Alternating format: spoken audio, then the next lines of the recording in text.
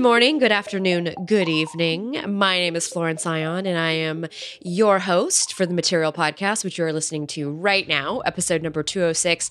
And I'm joined here by the irreplaceable Andy Ihnatko. Yes, I hope this isn't a logical conundrum for those of you who are listening. I am also your host, but I am not Florence Ion. It's possible for I to be your host and Flo to also be your host. Yes, it's a very fair hosting duty here, and because of that, we don't refer to each other as co-hosts, but full hosts, because we both put our full hearts into this podcast. Also, I know that we have a very wide demographic of ages among viewers. We do. And for those of us who were old enough to barely remember the Merv Griffin show, he used to have a weekly co-host. And so we don't want to invoke imagery of oh no, there's Paul Williams and he's going to be there every single week. And he's probably not going to be completely on every day of that week. Or Toady Fields, shall I say. I mean, the Toady Fields... Again, I've dim memories. I was probably 5, 6, but a little Toady Fields goes a long way. You can check YouTube and verify that for yourselves. I don't want to tell you how to think, but again, I think you'll agree with me. You could check YouTube and then you can quickly navigate away because there's probably some scary things on there. More on that later. That's a tease for our big Act 1, I think. Why not?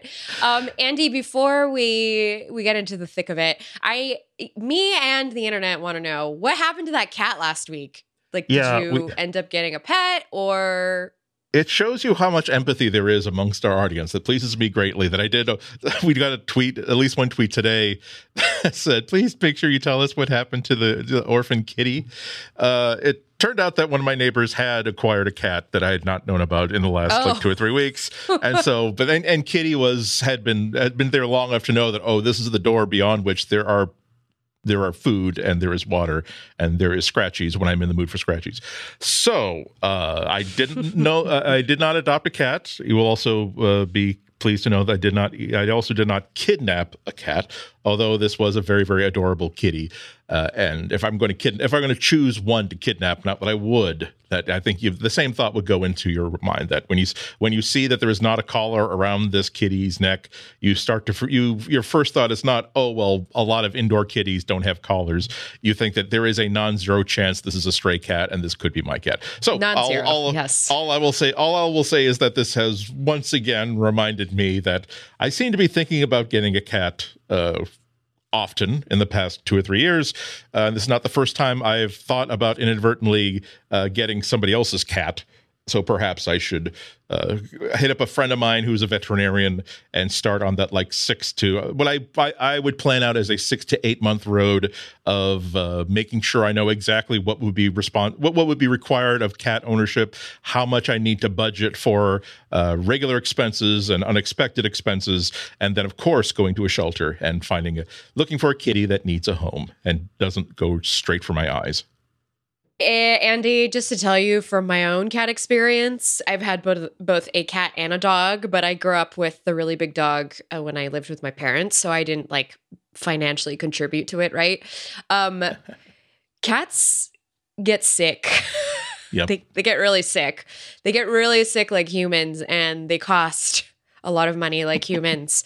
I only say this because I did not believe how much this stuff costs until it happened to our poor little kitty, who is our senior special needs kitty. It's what I refer to her as now. My senior special needs princess, because she really doesn't do much except lay around all day now and is on a lot of steroids and other sorts of drugs to keep her body functioning regularly. But it's totally the payoff is 100%. Having a living being in the house, and not just plants, it just really takes away the lonely, especially us being the work from home types.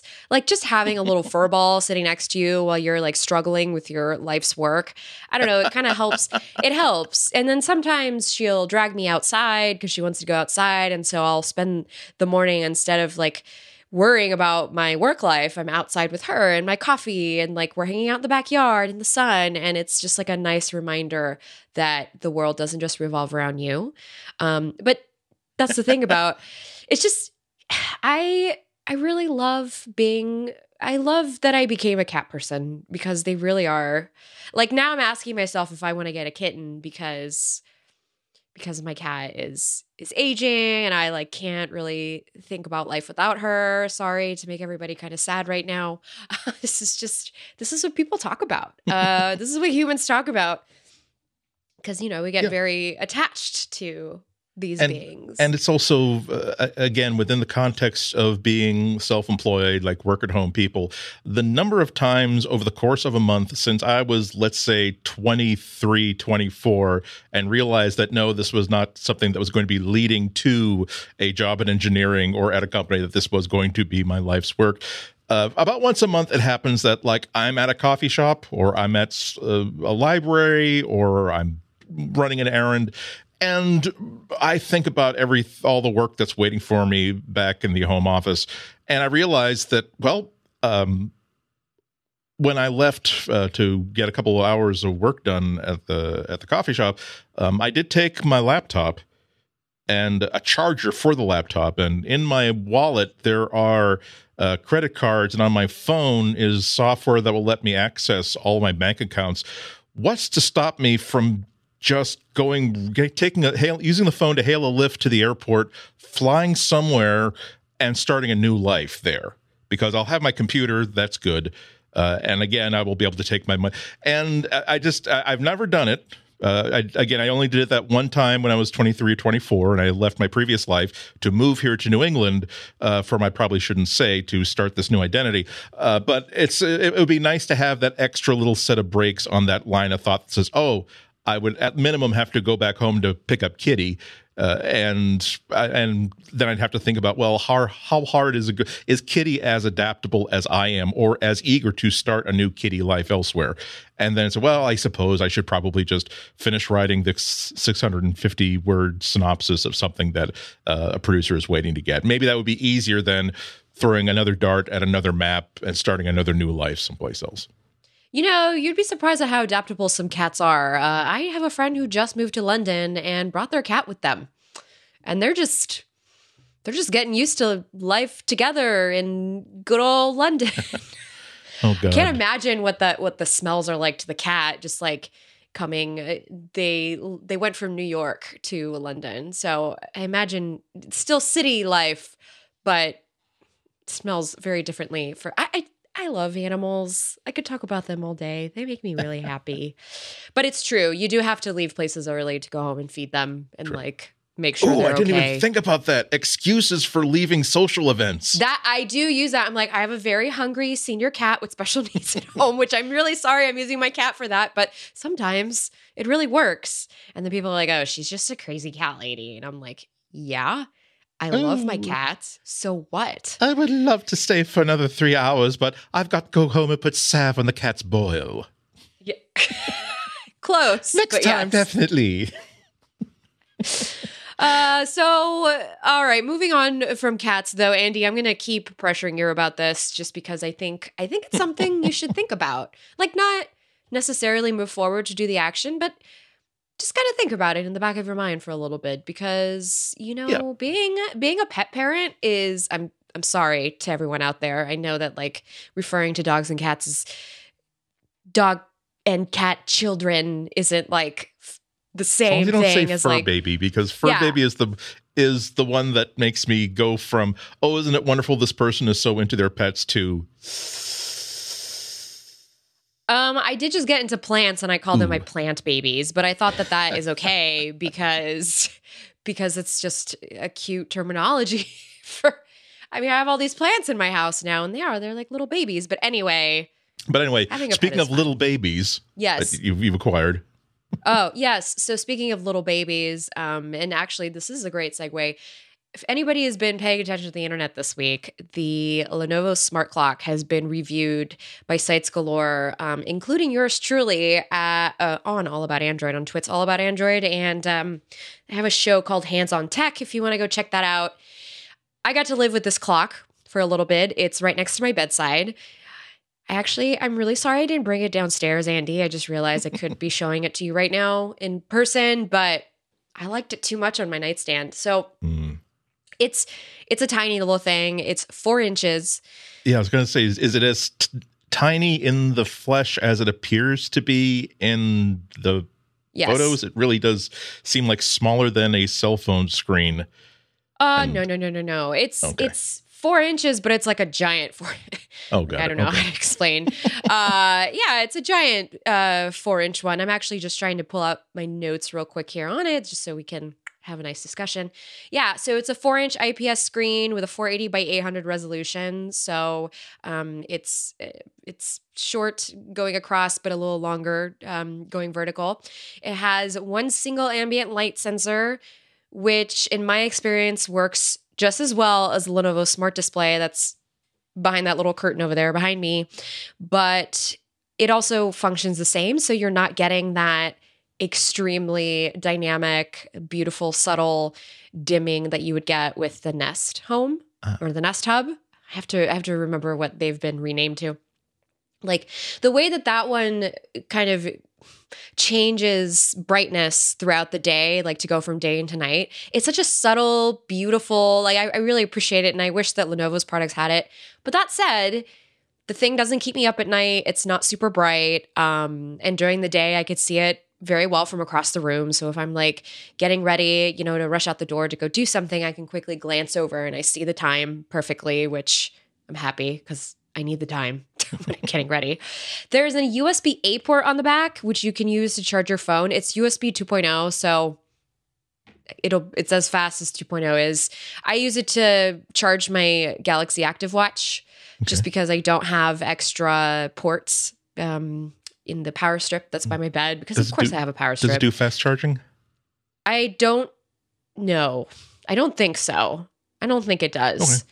But it charges fast. It's not like, wouldn't it be killer if it had a Qi charger, like a wireless charger on top of it, and you just dump your phone on top of that? It would probably cost more, although at $80 it still is like quite a hefty chunk of change. Yeah. It also doesn't match the Nest Hub in features. So you know how you can go to the Nest Hub and you bring up a Hulu video or a Plex video or a YouTube TV video. Well, I don't even have the option to cast to what is called the bedroom clock upstairs in my room. I was going to actually jump into an app real quick and see if I can cast it. So I'll do it here, a little live demo. Logging into YouTube TV on my Pixel and going, the casting only allows casting to the TVs and the smart displays in my house. So there's no casting option to go to the alarm clock. And I think that's just because they want this to be alarm clock. Like this is not your entertainment portal. This is not your distraction portal. This is purely for getting up in the morning and getting ready to go. Which is also why you can program a good morning routine with it. But that's the only routine you can program. So you have to go take care of that in the Google Home app. You would, use the lights that turn on. Here's the temperature, unmute the stuff, play this podcast. You set that all up. For $80 though, it's a lot of money for an alarm clock. I don't really get it. I mean, even if it were $40, if it were $40, if it were $50, I would, or even $60, I would be a little more like, okay, I could see this because it works as a nice smart home controller. Yeah, but it's here. So here's my chain of thought on it. That yes. Why would I have this? Why would I want this for my nightstand? Or what kind of features that are kind of like this would I love to have on my nightstand? And obviously, I really would love to have like a microphone that's hooked up and a halfway decent speaker for the Google Assistant, so that when I'm awake but not even committed to actually opening my eyes yet, and I just want to know like what time is it? How badly did I oversleep today? Nothing gets. Oh, by the way, today it gave me a time of day that was 4 hours later than I had intended. And that gets you out of bed really quickly. But that's the so that's item number one, and that's really well covered by a Google Home Mini. which right now, which also has a decent enough speaker that it's good for, I want just a little bit of ambient music, or I just want to have a little, I don't want to fill the room with noise. I just want to have a little, like little birdie cheeping in my ear right on the nightstand. So that's 1 and 2. I wouldn't mind having something like the size of the regular home hub, so that if occasionally I want to, I ask Assistant a question and it can give me more information than it's actually saying. That also would be nice. And but the idea of all of these things I was thinking of never point to give me a home hub that is too small to give me really good visual feedback, and too expensive to make me want to just get it and put it there and hope that I find a use for it. I have my current actual like bedside clock is a vintage. I'll tell you that for some reason a few years ago I got on this kick of realizing that, God, I'm always like having to like get up and look around to like find out what time it is if I don't have my watch or I don't have my phone with me. I said, darn it, this will not last. I'm going to, for the next month, I'm going to look for cool LED, ideally like vacuum fluorescent clocks from the 70s and 80s, and make sure I've got plenty. So my bedside clock is not, when I say fake wood grain, I don't want you to think, oh, well, you've seen that. Like, I'm talking about, no, it's not like a decal. They actually textured the plastic and painted it to make it real 3D wood grain. And it has that kind of like really amazing 1978 red LEDs before they figured out how to make them really cheap to make and really power efficient. So your alarm clock is pure lead. Yes. Sorry. Which might explain my flow of logic sometimes, but what I'm getting at is that like I have this when I really just need to like look and see what time it is. I have something that's kind of stylish and really fun that I like. If I were buying something new, I could buy something new for about $20 or $30. It doesn't seem to, the Lenovo doesn't seem to be fulfilling a lot of the things you'd want a smart clock for. And like I said, $80. I mean, I got $80. I don't want to lie to you. I got $80. I'm not sure that I have $80 for this. That's all. It's too much money. I'm sorry. Yeah. Just as much as the Pixel stand was too much money, which, by the way, look for that on eBay soon because I am trying to get it out of my house because I don't use it. And I did put my own money toward it.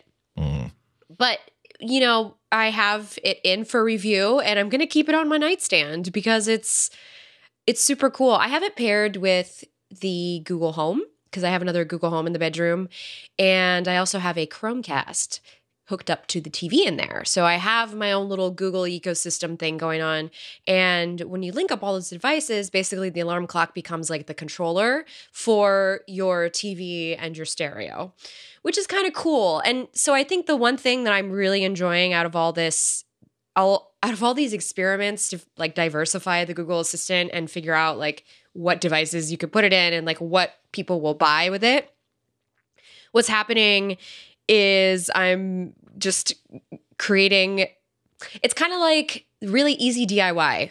It's a really easy DIY entertainment solution, I guess you could say. I just think about the fact that I have like the Home Max downstairs and then I have this little thing upstairs with the paired speaker, and just how seamless it is to move from one room to the other with just the phone in my hand, which is always on me anyway, and to kind of like do all that. So for that reason, I really appreciate it.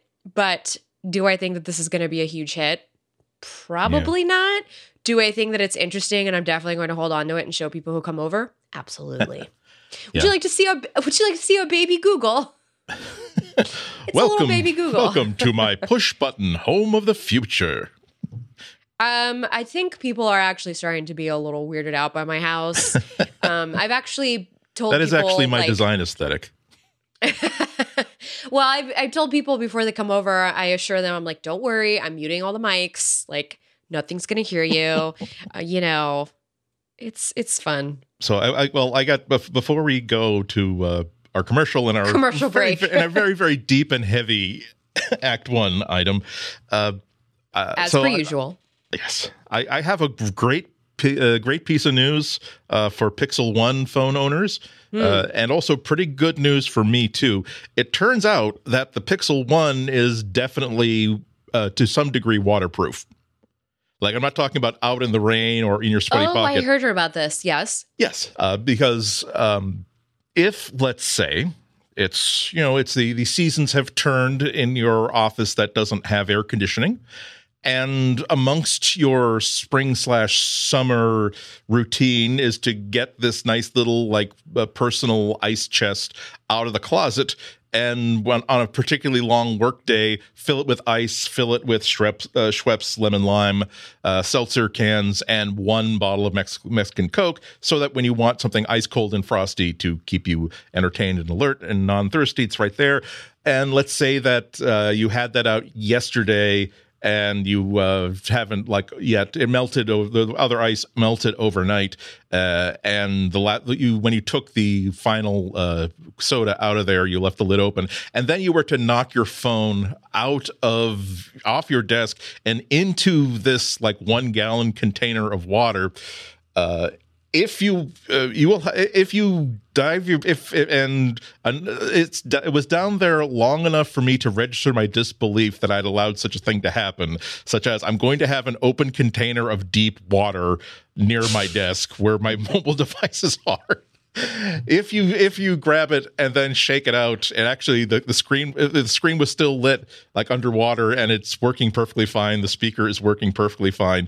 To make this even more dramatic, the in-case rubberized case that I have on my phone, unfortunately, the bottom of it with the USB 3 jack, the case is a little bit too small to allow me to plug in a USB drive that I often use. And so at the moment I just finished transferring some files. And so even that extra rubber case was off, whatever extra protection I might have gotten, and it's still working just fine. It's perfect. There's, again, even the speaker works great.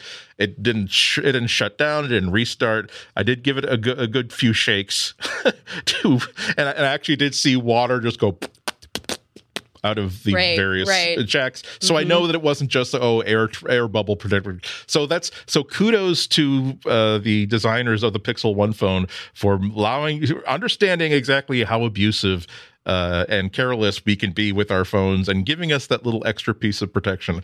I will say that as I was shaking it off and nervously looking to see if it was still working, of course, my mind is partitioned into, oh God, what a stupid thing. Oh, damn it. I hope I didn't break my phone, to 20%. Now, should I get a Pixel, one of the new $400 Pixels, or should I put a SIM in one of my old phones? Just because I will definitely, absolutely be buying a Pixel 4 now in a few months. And fortunately, I have been denied the need to upgrade my hardware, because again, that would have been a stupid way to. Yeah, so that's I hopefully this will be when I train my soon-to-be cat.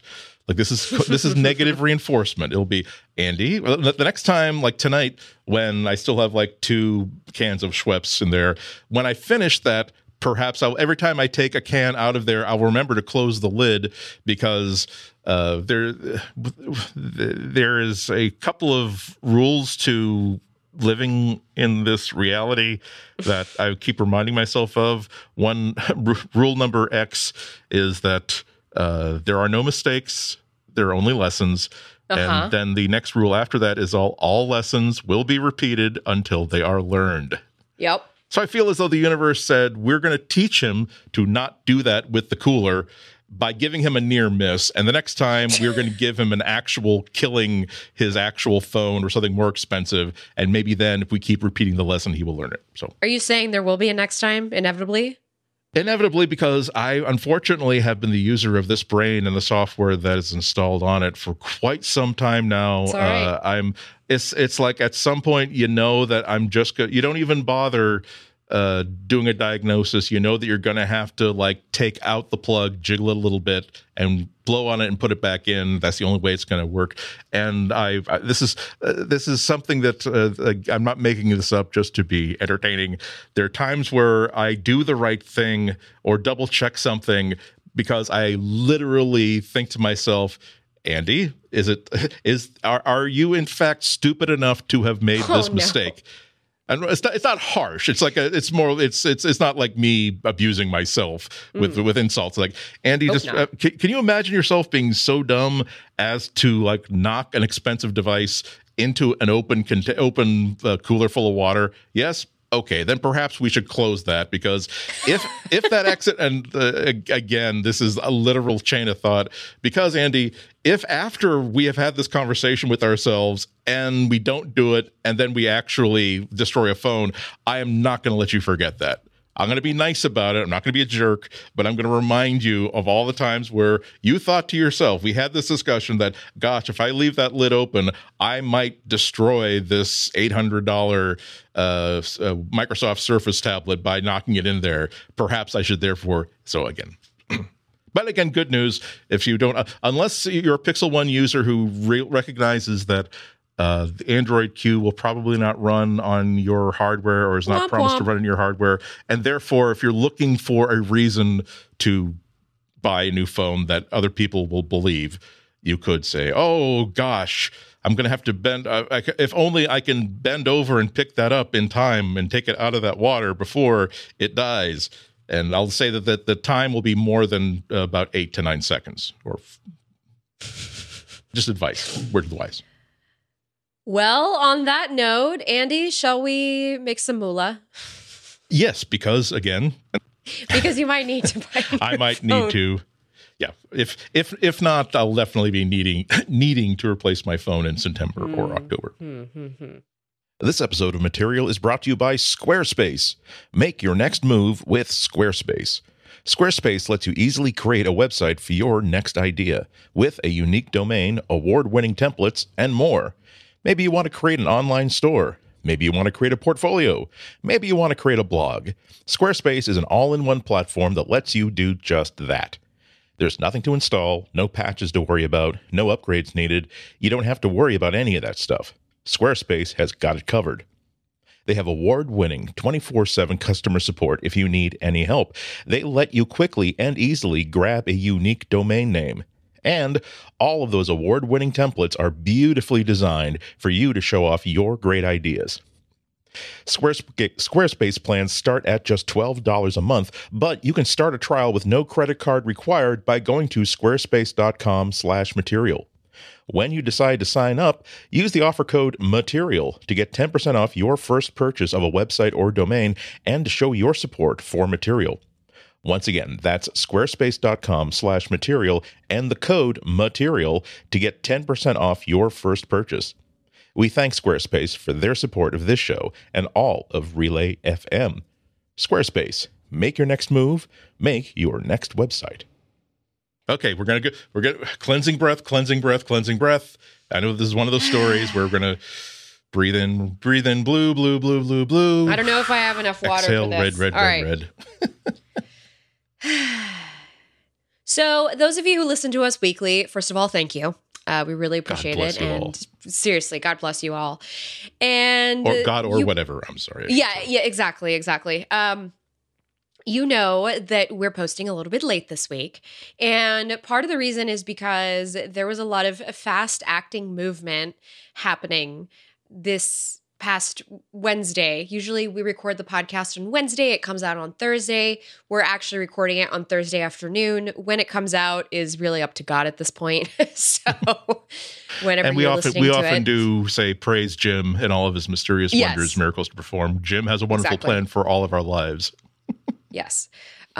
Jim is the Peter. God, anyway, sorry, Jim. Jim is our rock, and upon this rock I we meant do to build. say Paul, not Peter. I meant to say Paul, the apostle of the churches. Anyway, let us move into our big story of the week. They're going to very, very. We're just again before we go on, and we will go on, but it's like we've demonstrated that as children we definitely grew up in a religious household, in which we do know that. Oh, well, again, there's Peter, there's Paul. I shall name Peter upon this rock. Okay. Sorry to everybody who has no idea what I'm talking about. Don't worry about it. We're just delaying this story because we just don't want to talk about it. that is kind of what's happening but we here. don't. So I am going to explain this to you as best as I possibly can. So there's been some stuff going on with YouTube this week. Now, it's not just one linking thing. It's a couple of like little different things. And so we're going to break down the two major events that happened this week in the order that they happened. Okay. So, the first order of business is that this week, Google was pressured into amping up its response against YouTube hate speech. You might be wondering, why is this just happening now? And to that, we say, we're wondering the same thing. Because it was, again, for legal reasons, we're not supposed to name names, but everything was going great. But then there was this guy named Doug who got his YouTube account 3 days ago, and he starts posting videos with mean things about it. And everybody was pretty upset about it. Let me tell you, I wrote a letter to my local newspaper about it. But what's the deal with this Sternly Doug fellow? worded. This was everything was perfect and wonderful. I mean, Doug, am I right? God dang it! So we're going to link you to the Washington Post article on this matter, and you can go kind of like really sup up all the information in there with your favorite kind of bread. But here's the TLDR, the too long didn't read. So Vox video producer Carlos Marza, who is gay and Latino, he co-produces Vox's monthly video series called Strike Through. And that series explores the challenges facing the news media in the age of Trump. So this is going to be kind of American-centric, but stay with us here. I know that you're already sort of tensing up because we've said we said the T word. Gay and non-white commentator that talks about Trump, that he's probably not going to. The world is not going to be kind to him. Yeah. So Marza has been targeted for years by right-wing commentator and comedian. Self-described, shall we say. Yeah, self-described Steven Crowder in some of his YouTube videos. Crowder basically was making fun of his sexual orientation and his ethnicity. And this hasn't just been going on for like days or weeks. This has been going on for years. So as a consequence of these personal attacks from Crowder, Marza started getting harassed by his fans on Twitter and Instagram. He was also doxxed last year, which, by the way, I'm finding that is not a word that really exists in like global vernacular. You have to really explain to people what dox means. So dox is when all of your information gets leaked online and then people come and harass you because of that. It's scary, and it happens. His fans were like, here's his phone number, call him to debate him about his beliefs about conservatism. Yeah. And they just so what happens with doxing is that it's a psychological attack. It's intimidation. Basically. It's power. It's an intimidating psychological attack, like making you feel like you're being closed in. So the videos that Marza was posting on Vox, they were routinely flooded with abusive and offensive comments because that's. Yeah. So Marza and Vox had made repeated attempts to get YouTube to take action, citing violations of YouTube's user policies against bullying, harassment, and hate speech. However, YouTube did nothing, oftentimes not even replying to the complaints, and the videos also continued to be monetized by the ad platform.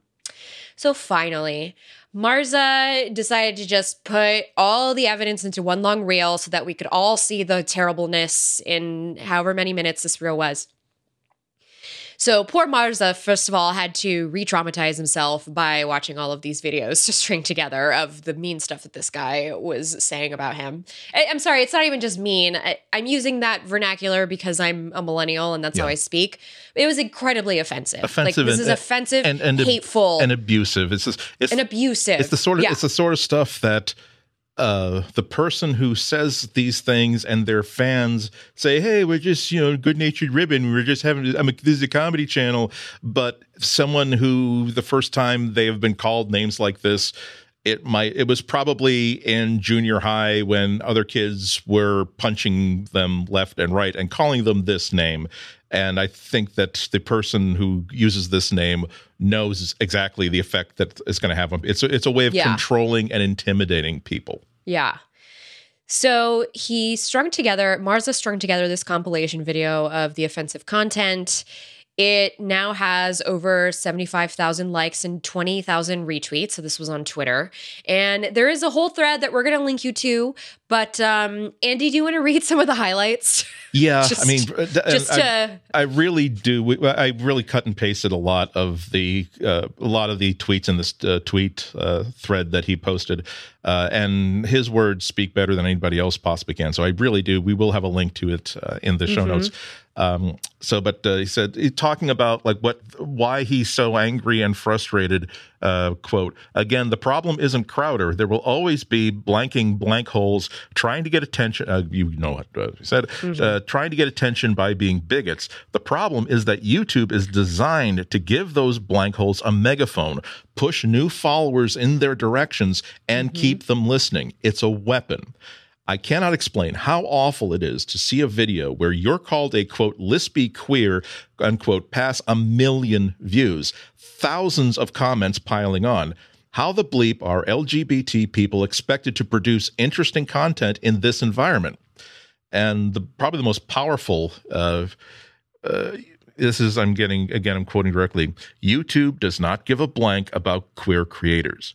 YouTube does not give a blank about marginalized creators. YouTube does not give a blank about diversity or inclusion. YouTube wants clicks. YouTube wants clicks. YouTube wants clicks. And that really is... again, without internal, I always have to parenthesize that I don't know I do not see into the souls of the conference rooms inside YouTube, but when you judge this operation of YouTube by their effectiveness in controlling this speech, there's no evidence that they're showing us as users of this platform that they particularly care. I'm sure that as individuals, there are plenty of people who care and are as upset as anybody else, except for Marza himself. But as an institution, YouTube is not demonstrating that they care. The last thing I kind of pulled out here speaks to what Flo was mentioning. The quote, love to sit at home editing together clips of my abuse in order to publicly beg a platform to pay attention. Love to be an adult gay person and still have my identity marked by public humiliation. Yeah. So YouTube's immediate response to that video was to promise to investigate. The tweets and the video, the compilation. Excuse me. Yes, the tweets and the video, the compilation video was that they had promised to investigate. Cool. Then they announced Tuesday night that Crowder's videos, this was the big kicker, didn't violate YouTube policies against harassment and bullying and therefore would remain on the site. Cool. So, the Team YouTube Twitter account posted this reply, just kind of this public-facing hear ye sort of thing, saying, our team spent the last few days conducting an in-depth review of the videos flagged to us, and while we found language that was clearly hurtful, the videos as posted don't violate our policies. We've included more info below to explain this decision. And here's some of that info. As an open platform, it's crucial for us to allow everyone from creators to journalists to late-night TV hosts to express their opinions within the scope of our policies. Opinions can be deeply offensive, but if they don't violate our policies, they'll remain on our site. This is a hard thing, by the way. That's just as an aside, that's a constant conversation I'm having in my own personal life with people about, like, quote unquote wrong opinions. Yeah.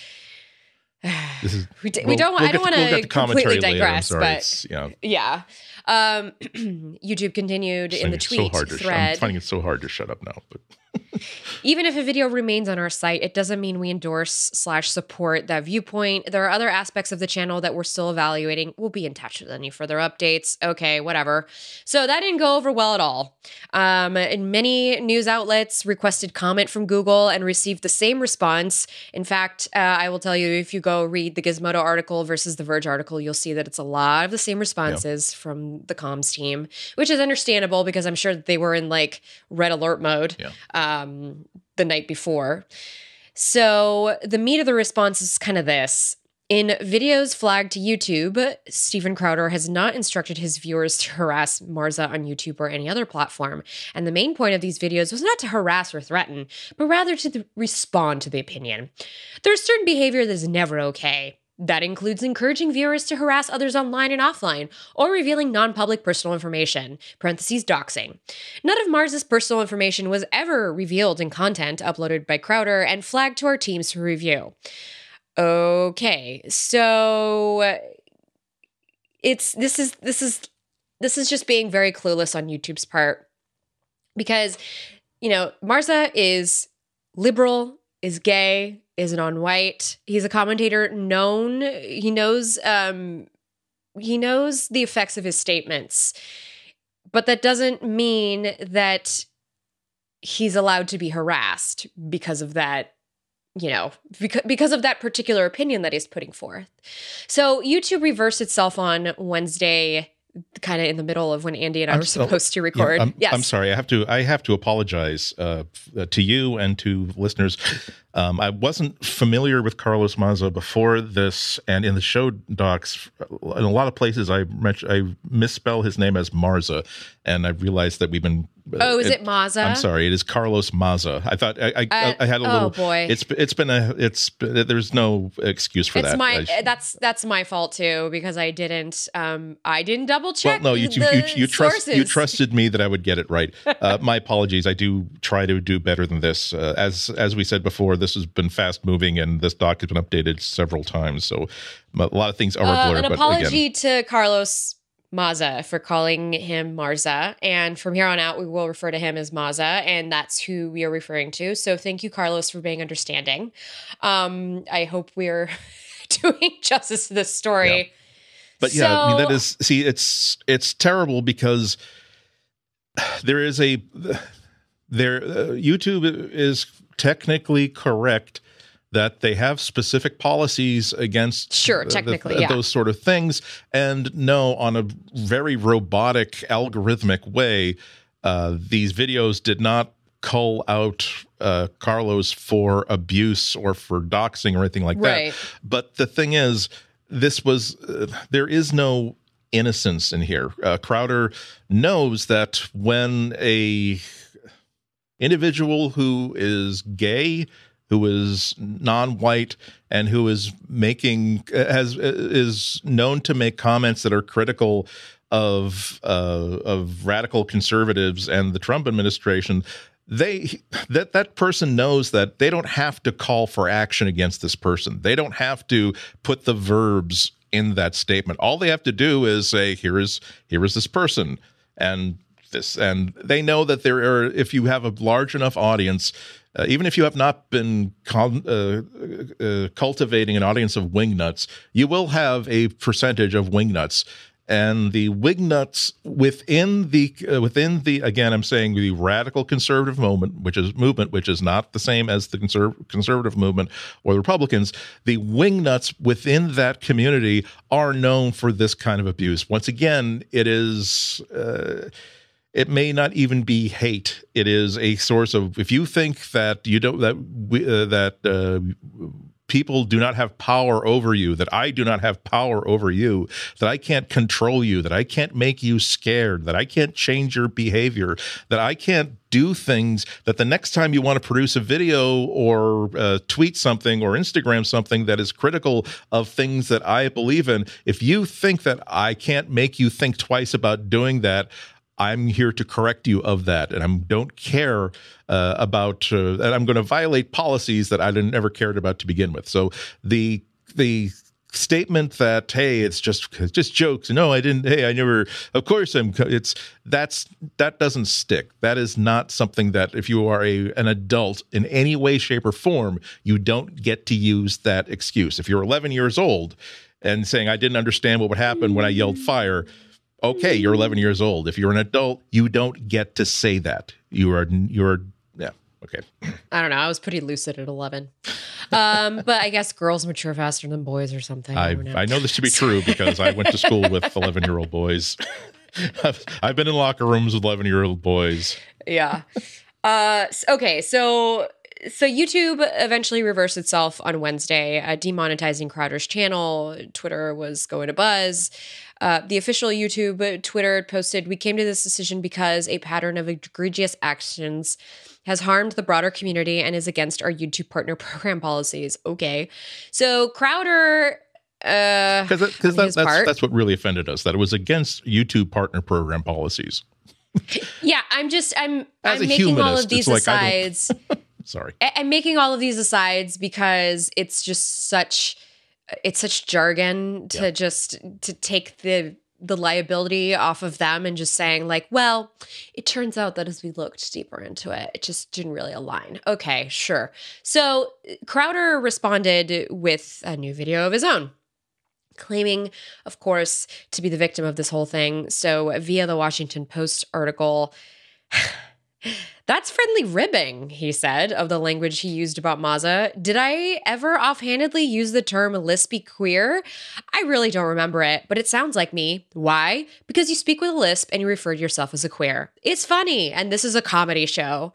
So Crowder said that the criticism of his videos was an example of a powerful media company like Vox trying to silence voices that they don't like, quote unquote.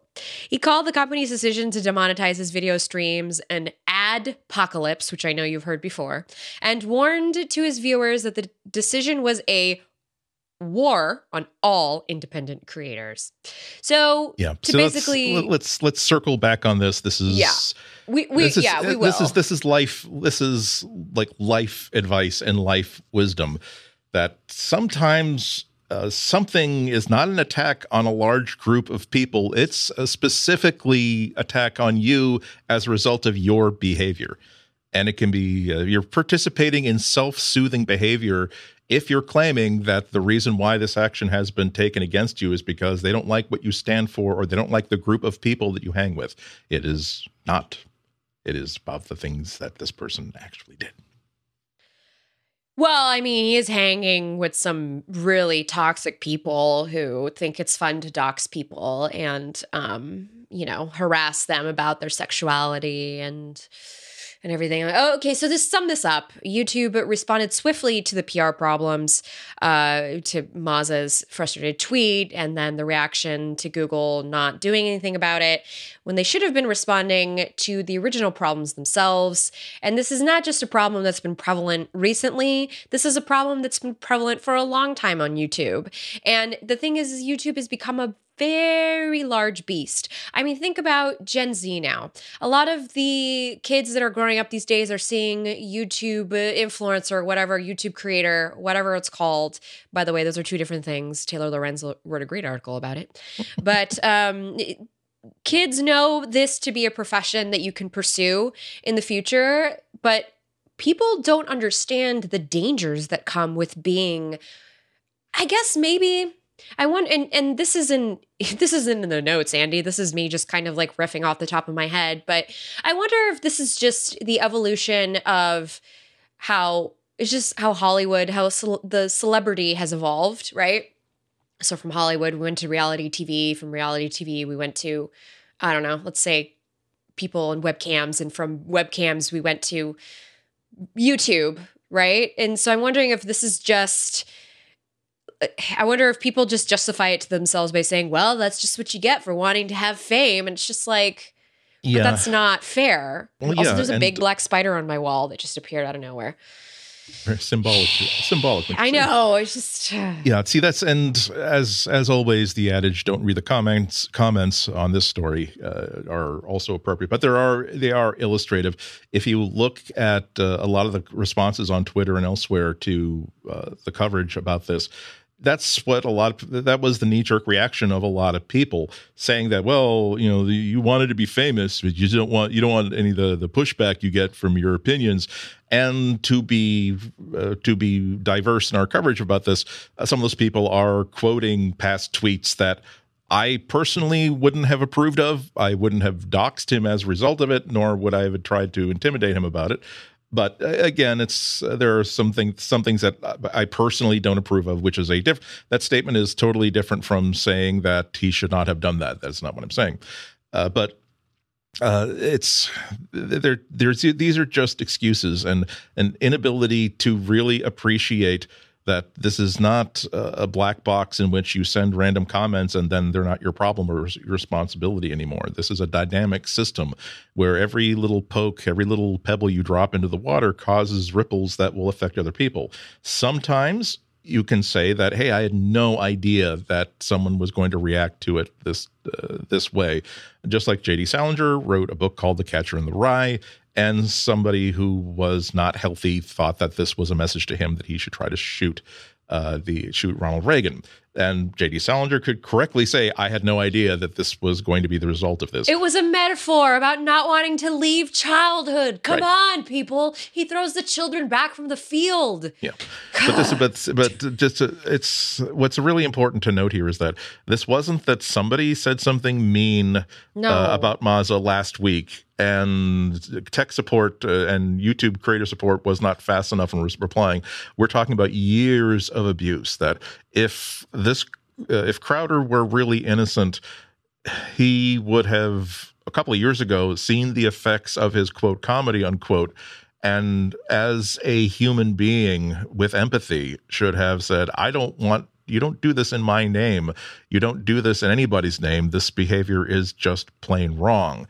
And either address that by speaking to his audience directly, or if he thought this was appropriate, to change the way that he says these statements to make sure that it's not going to have the effect that he isn't willing to stand behind. He has been seeing the effect that his behavior has been having for long enough that he has to stand behind it. So then after this, so we're not actually completely done talking about this, but we want to bring up something else that happened, which wasn't apparently a direct result of this, but was certainly presciently timed. Or maybe moved up a month in the schedule, perhaps. Maybe. Yeah, it was sitting in the drafts folder and somebody on the comms team was like, come on, guys, let's get it out. Running through Grammarly, let's get it out. So this, normally would be a separate topic, but again, it does string together with everything that's been going on this week. So Google claims that Wednesday's broad, sweeping escalation of policies against hate content on YouTube was actually a pre-planned update, which to a lot of us journalist type and people who just hang out on the internet and consider it drama, we didn't see it that way. So from the blog post, today we're taking another step in our hate speech policy by specifically prohibiting videos alleging that a group is superior in order to justify discrimination, segregation, or exclusion based on qualities like age, gender, race, caste, religion, sexual orientation, or veteran status. This would include, for example, videos that promote or glorify Nazi ideology, which is inherently discriminatory. Finally, we will remove content denying that well-documented violent events like the Holocaust or the shooting at Sandy Hook Elementary took place. Dang. So, under the headline, just so everybody, our ongoing work to tackle hate. Yeah, this was Wednesday, as everything, like right after I had finished. This is not about B, but just to show you how fast this was moving. Yeah, just after I finished an update to the show notes about, okay, so his channel has been demonetized, and we have, okay, great. So now we can go, okay, and now there's a new policy that's just been announced. Again, supposedly it was in the works for a while, but I'm sure it wasn't done all at once as a response to what was happening this week. I'm sure that there was a date that was originally planned for this that was not this week. Mm-hmm. So some changes took place immediately. Thousands of videos disappeared. Many channels became demonetized. One inevitability was that far-right YouTubers and commentators are now decrying this as an attack on free speech in general and an attempt to mute conservatives specifically. And one other inevitability that sort of happened is that there's some collateral damage, because with many history channels being demonetized and videos disappearing because of historical footage of Nazi speeches, you're missing some of that content is going bye-bye. Thank you, algorithms. Yeah, because that's how algorithms work. That's how machine learning works. So the blog post had mentioned that this will be an issue and that YouTube will continue to refine the algorithm to prevent this sort of thing from happening. But, and Andy, I'm going to actually, why don't you tell us how you feel about it? Because there's a note in here about how you feel about it, and I want it to come from you. It shouldn't have to come from me. Yeah, well, no. It's again, we mentioned the show doc, and sometimes this is part of the conversation that we have before the show. This is how we stay synced through Skype, okay? We're trying to be organized folks here. Yeah, exactly. It's as obviously as offended on so many levels as I am by not only the abuses that were happening to Maza, but all the other people who do not have a platform at Vox to get this sort of attention and to get Google to move finally and do something they should have been doing before.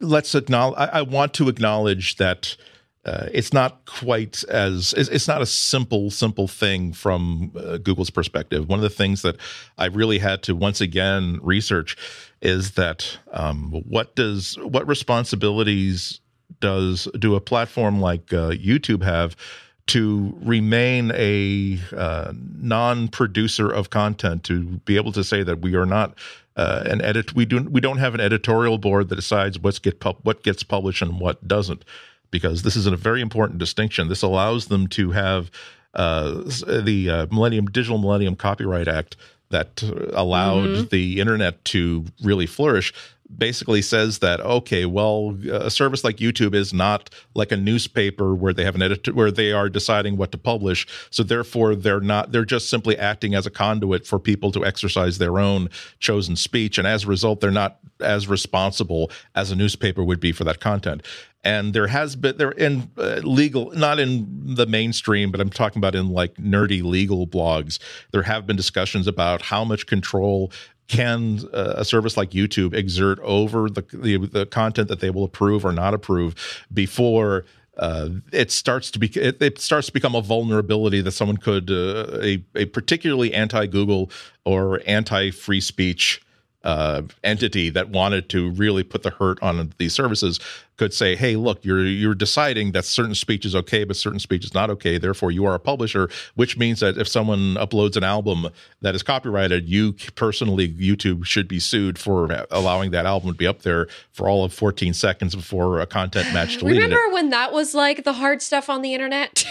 Yeah, I remember when people are like, the people are saying, oh, they shouldn't. This new thing called cookies is a bad thing because it's going to mean that the privacy it will be impossible to be anonymous on the internet, and therefore they should not be allowed to have cookies. Anyway, YouTube is obviously now operating at a scale where human beings cannot make these calls.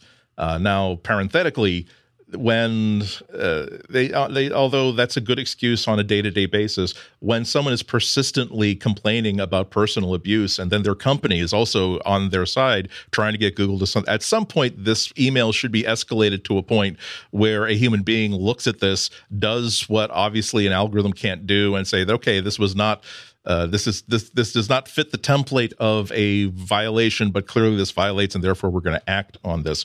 And the thing is, individuals don't have the ability to have that kind of power to influence Google directly. It helps to have a large audience and helps to have Vox behind you doing this.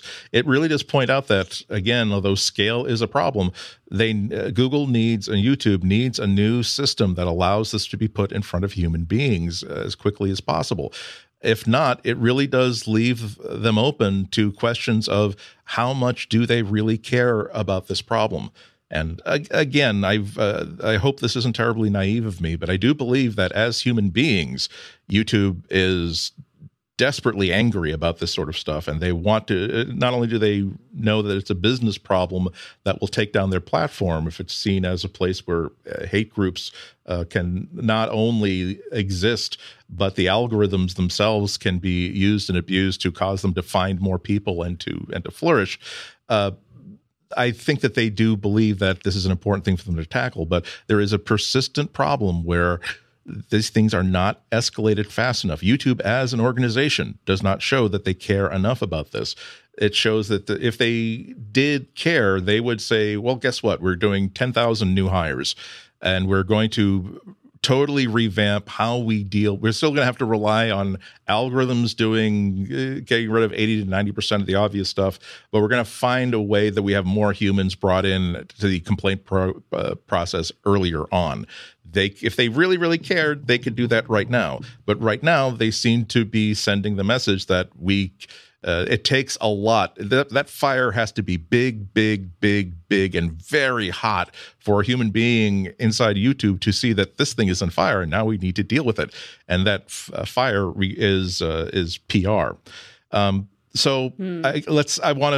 do want to say that as God, that was meant to be a defending Google sort of statement, but yeah, let's acknowledge that this is a bigger problem than algorithms can solve. These videos of every kind, or that YouTube can solve. Yeah, it's going to continue to be a problem. I think that my complaint is not that these problems exist, but that YouTube, it doesn't seem to be working that hard enough to combat them. They're always going to be losing this battle, but they don't care about losing it as slowly as possible, if that makes any sense. Well, and just to play Google's advocate here, it's probably also a combination of, again, the beast is so big, like how do you contain it? Because I think about Facebook in this sense. Facebook had the move fast, break things philosophy, and that's exactly what happened. And in the same way, that's the spirit of YouTube, which is like, everybody create content and just put it on there. Let's create this big community. And so the community was created, it flourished, it gave way to this whole new generation and this whole new industry that we hadn't really thought about before.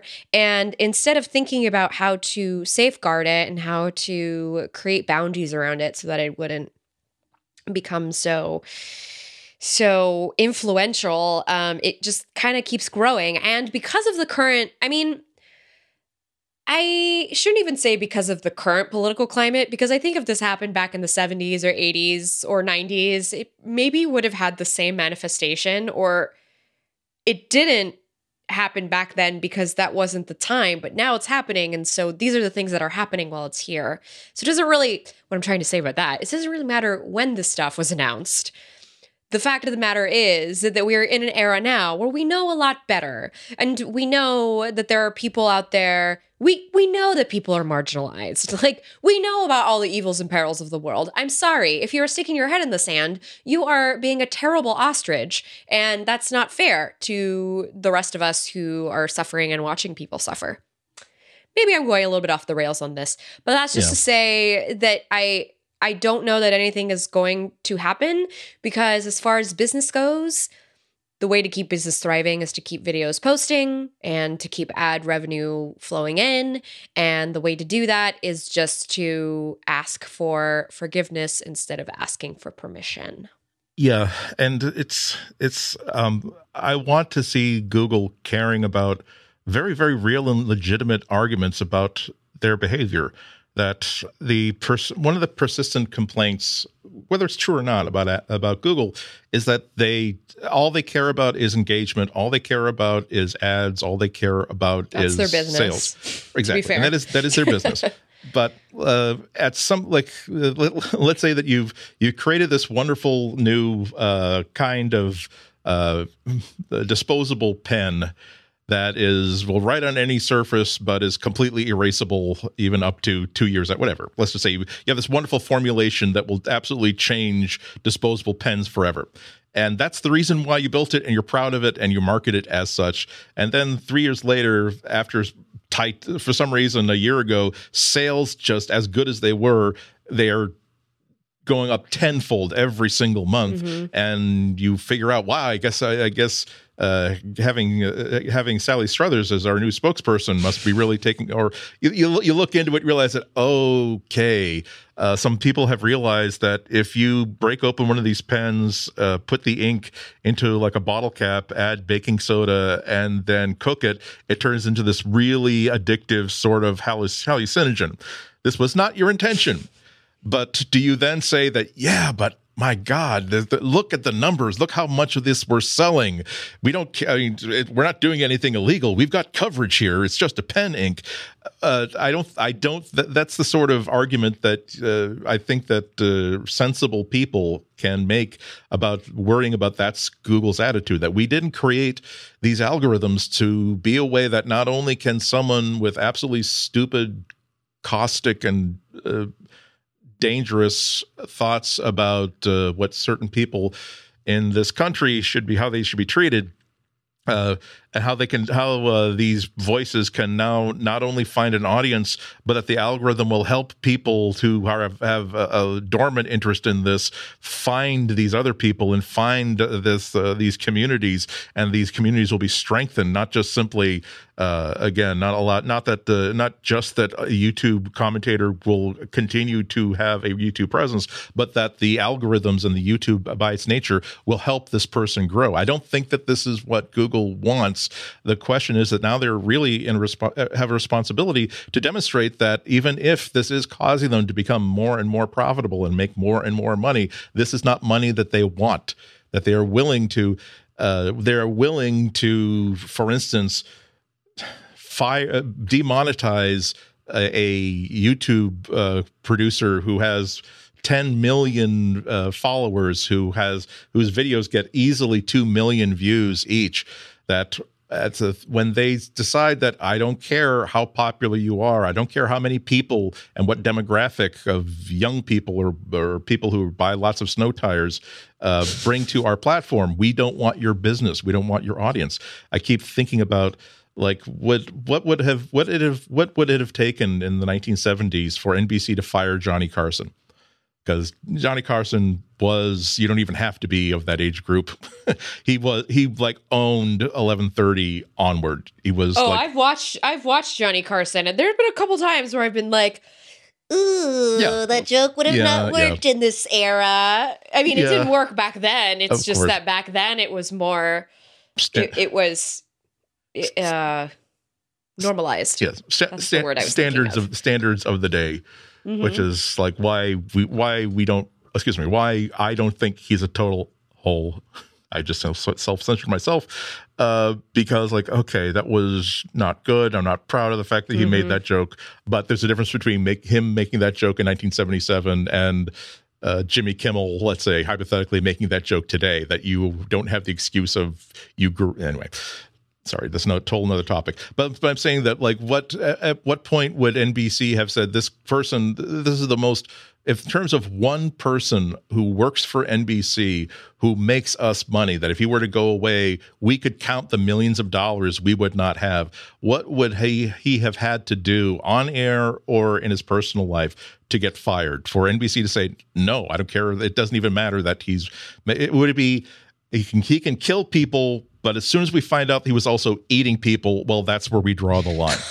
Gosh. And so that's the sort of stuff I think about with YouTube, that at what point are they willing to say that we really don't care that this person has 50 million, that we actually had to create a YouTube, even the YouTube Diamond logo was not, we had to create a brand new logo just for him or just for her. We don't care that this person is at the Met Gala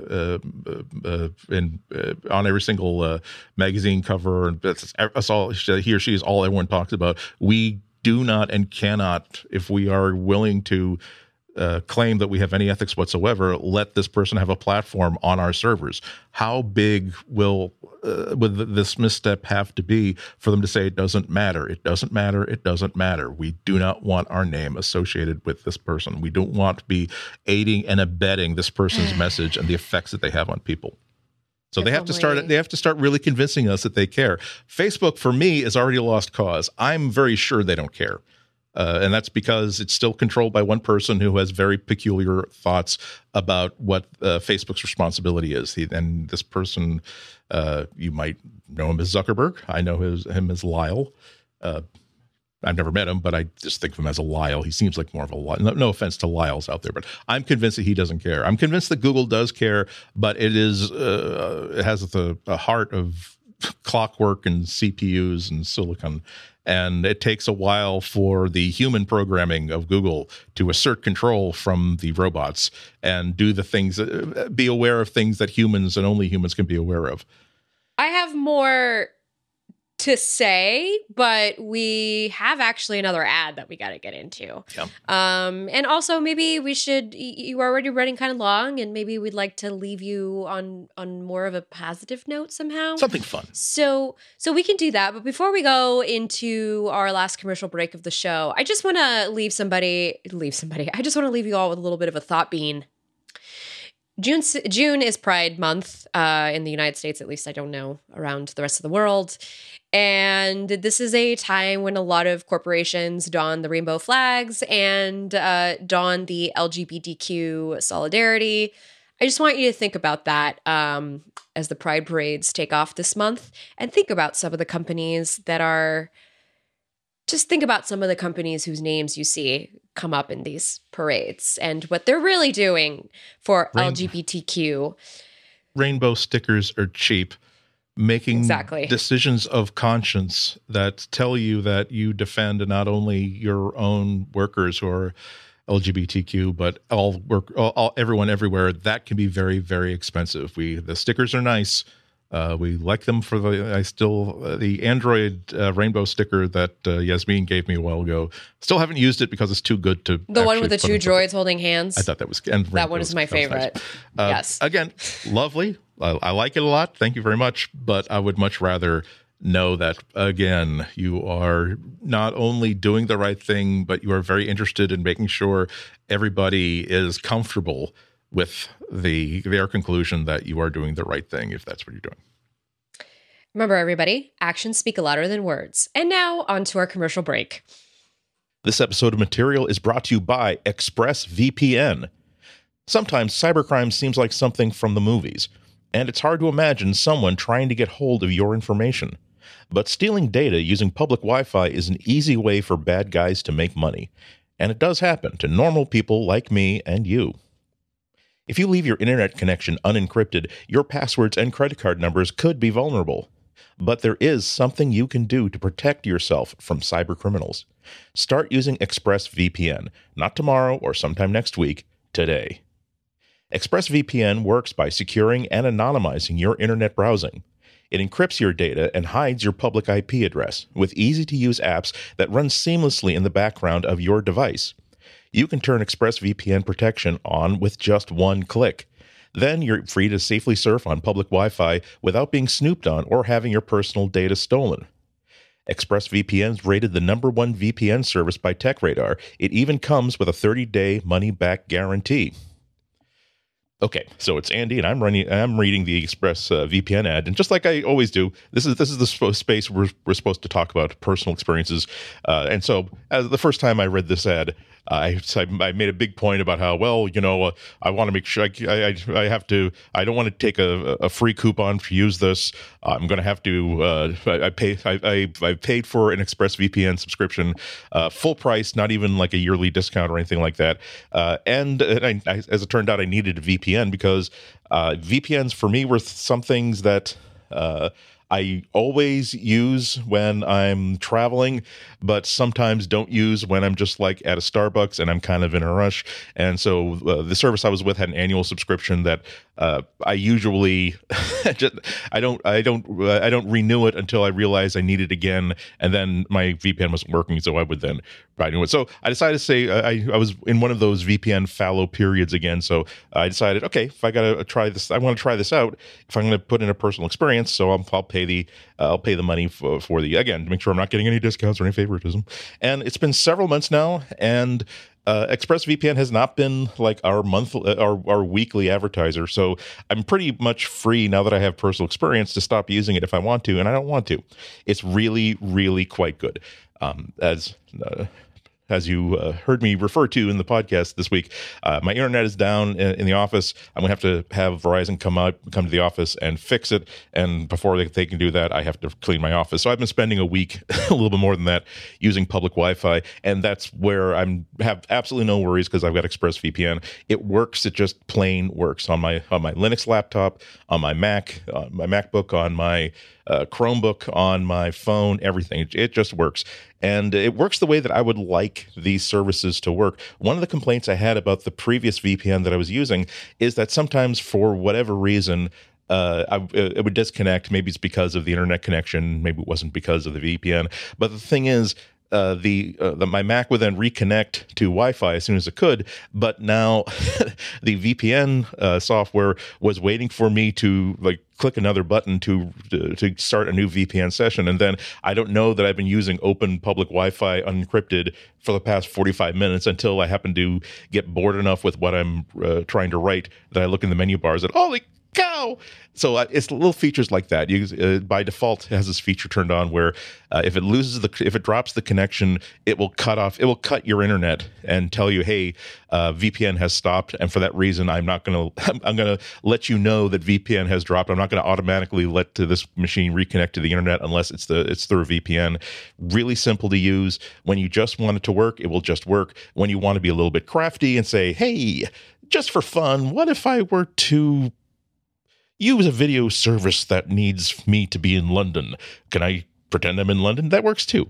So I'm really happy with it. I'd be happier with it if I were getting the discounts that you are entitled to, that I have for some reason decided that I can't use because I'm a journalist.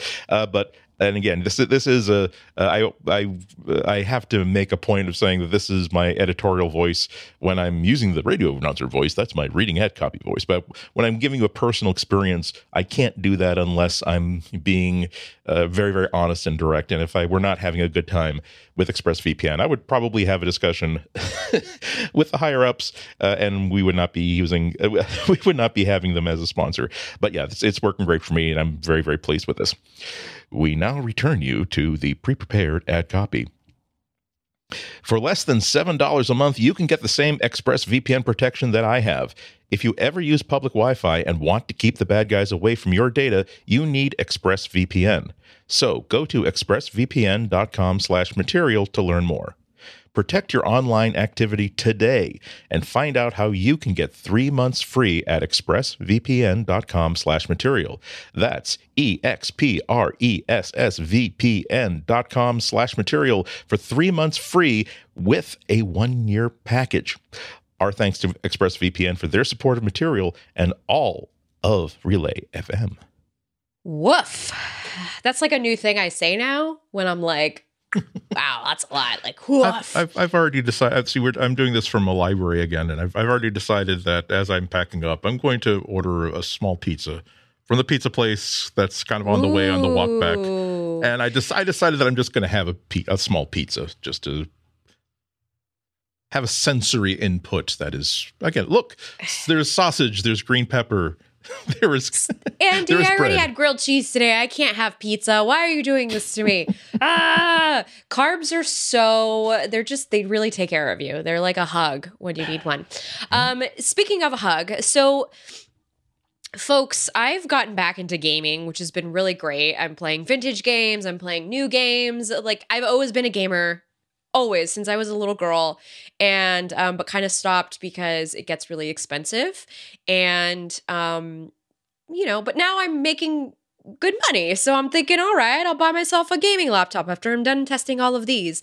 But in the interim, I mean, Google is trying really hard to get into this gaming game as well, to kind of really show its force as not only are we a cloud computer company and not only can we index the internet, but we can also index video games. Where the heck not? We want to get our hands into that till as well. Yeah. I mean, sticky and why fingers not? into that cash drawer. So admittedly, I didn't, today there was actually a Google Stadia event, today being Thursday when we're doing this podcast, not Wednesday. And a couple of people just as I was about to like Slack flow and say, okay, the new revised updated show doc is finally, what's this? Right. They're doing a live, damn it. Yeah, we're like, all right, I guess we'll do the podcast later, which was fine because Andy and I are having one of those weeks. Yeah. And we just love to tell you all about it because this is, why not? So Stadia was originally announced in March. We had talked about it many podcasts ago. Very thin details then, though. And if I do recall, Andy, you managed to get it on the demo with a Bluetooth controller that you had laying around in your home and test out Assassin's Creed through the browser. Yep, that was before they announced it as Stadia. It was clearly there. It was they couldn't say, "Hey, we're going to be doing a streaming game service, but we need to do a wide test first." But it was very clear that's what it was, and it worked absolutely wonderful, no matter even on like slower connections. So the point of Stadia is these are games hosted on Google servers, and they're played via controller on mobile devices, laptops, or TVs that are equipped with Chromecast. And so when you think about it, it's like, wow, that's not too bad. I have many of those things. Yeah, exactly. And I'm going to jump ahead really quick and just say the controller that was announced with Google Stadia cost $70. So those who are thinking like, wow, that's a lot cheaper. Well, you're still going to pay around $100 something if you don't already have a Chromecast, and you are going to have to pay for this monthly, $10 a month. And just to be really clear, let's remind ourselves of something that's really cool about this. Even if you're saying $70, but I bought my USB controller for like $18 or $15. It's not like a USB or Bluetooth thing. What it is when you are sending clicks, it has Wi-Fi built in. It is sending your clicks directly to Google's servers and to reduce latency. So that's the reason why it might seem a little bit pricey. But it's not one of those pretty cool stuff. Cheapo, like $20 retro controllers, of which I have a lot, by the way, like N64, SNES. I have a bunch of those. And they always have a little latency, a little delay. You're like, I definitely paid only $20 for this. That's why these things cost the money that they do. So this is launching in November. So if you're interested, this is also around the time that the new Pokemon is coming out for Nintendo Switch. There's a lot of stuff. November is the time that a lot of games come out because it's right before the holidays when we all want to ignore our families. So we bring our game consoles with us, which I love because I'm just looking forward to all the things that I can just ignore my family with. Sorry.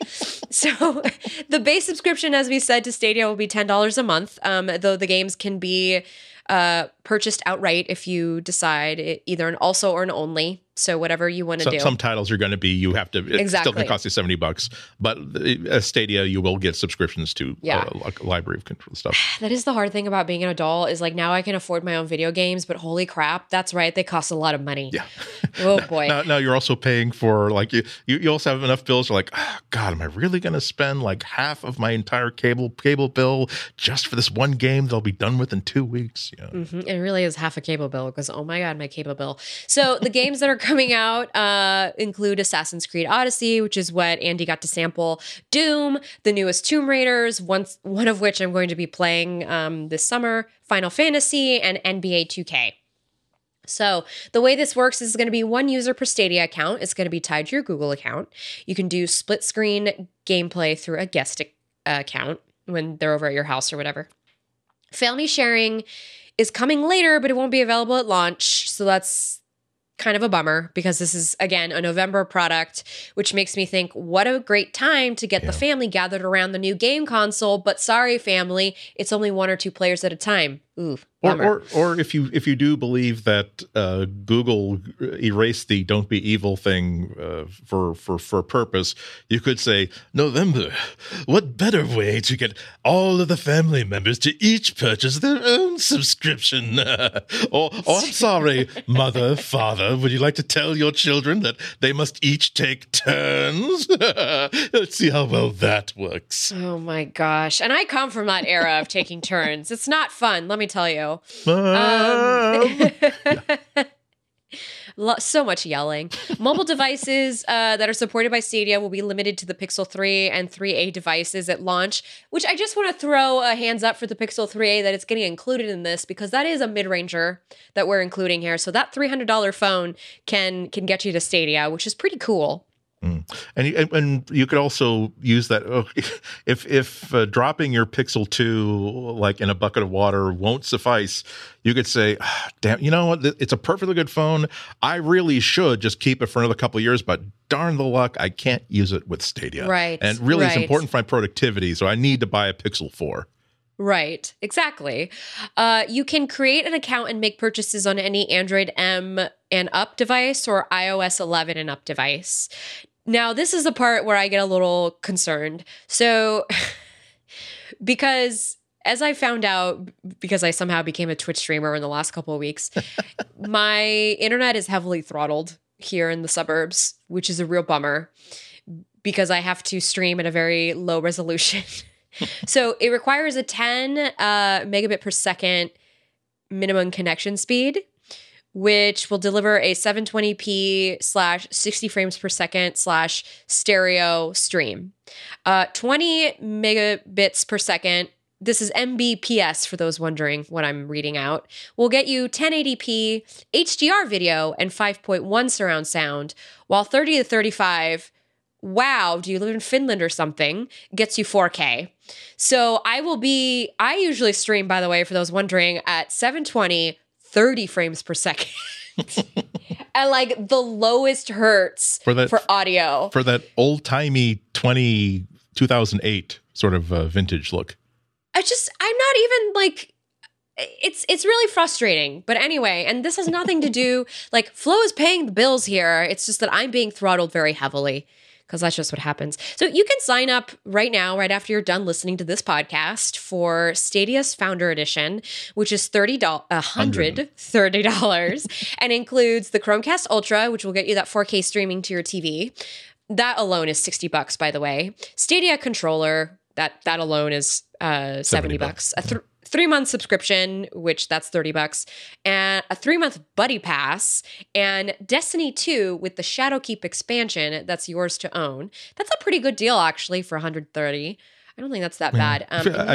I really went through that thought this afternoon before I realized that it's cheaper than a Switch. A Switch is $400. If I knew I was excited about this, I'd definitely be jumping on this.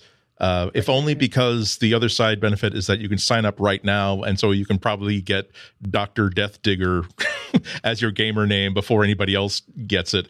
I decided not to because $130 is $130, and I realized that I don't even know if I'm going to. You might need a new phone soon. Yeah, it's like I can find $70 for the controller just to see if I like it and if I use it. I'm not sure I want to spend $160 right now or $130 right now. It's another honeypot for Google to put its hands in, and I am very curious if this is going to end up like. So my husband and I have been cleaning out the house in stages. We've lived here for 8 years. He's lived here longer. It's, you need to clean out the corners. You've run out of places to hide things. That's also when I realized there's things bursting out of the closets. Like, this is not okay. Well, we ended up finding some old consoles, including now. Just FYI, we've kept all the old consoles because you don't get rid of those, okay? Those stay around forever. We've got the Dreamcast, the N64, the Nintendo. We've got it all. But we've also got a couple of products, one of which is called the Ouya, if anybody remembers the Ouya. Yeah. Ouya! That's what the name was supposed to mean. Like the Kool-Aid man, running into a wall, like, oh yeah! Like, no, unfortunately, nobody really bought that, except for the people who kickstarted it. So I'm thinking of this open source game platform. Yeah. Yeah. Oh my gosh. Yes. It's anyway, I had some fun with the Ouya, but then I quickly lost interest after I built my own Raspberry Pi.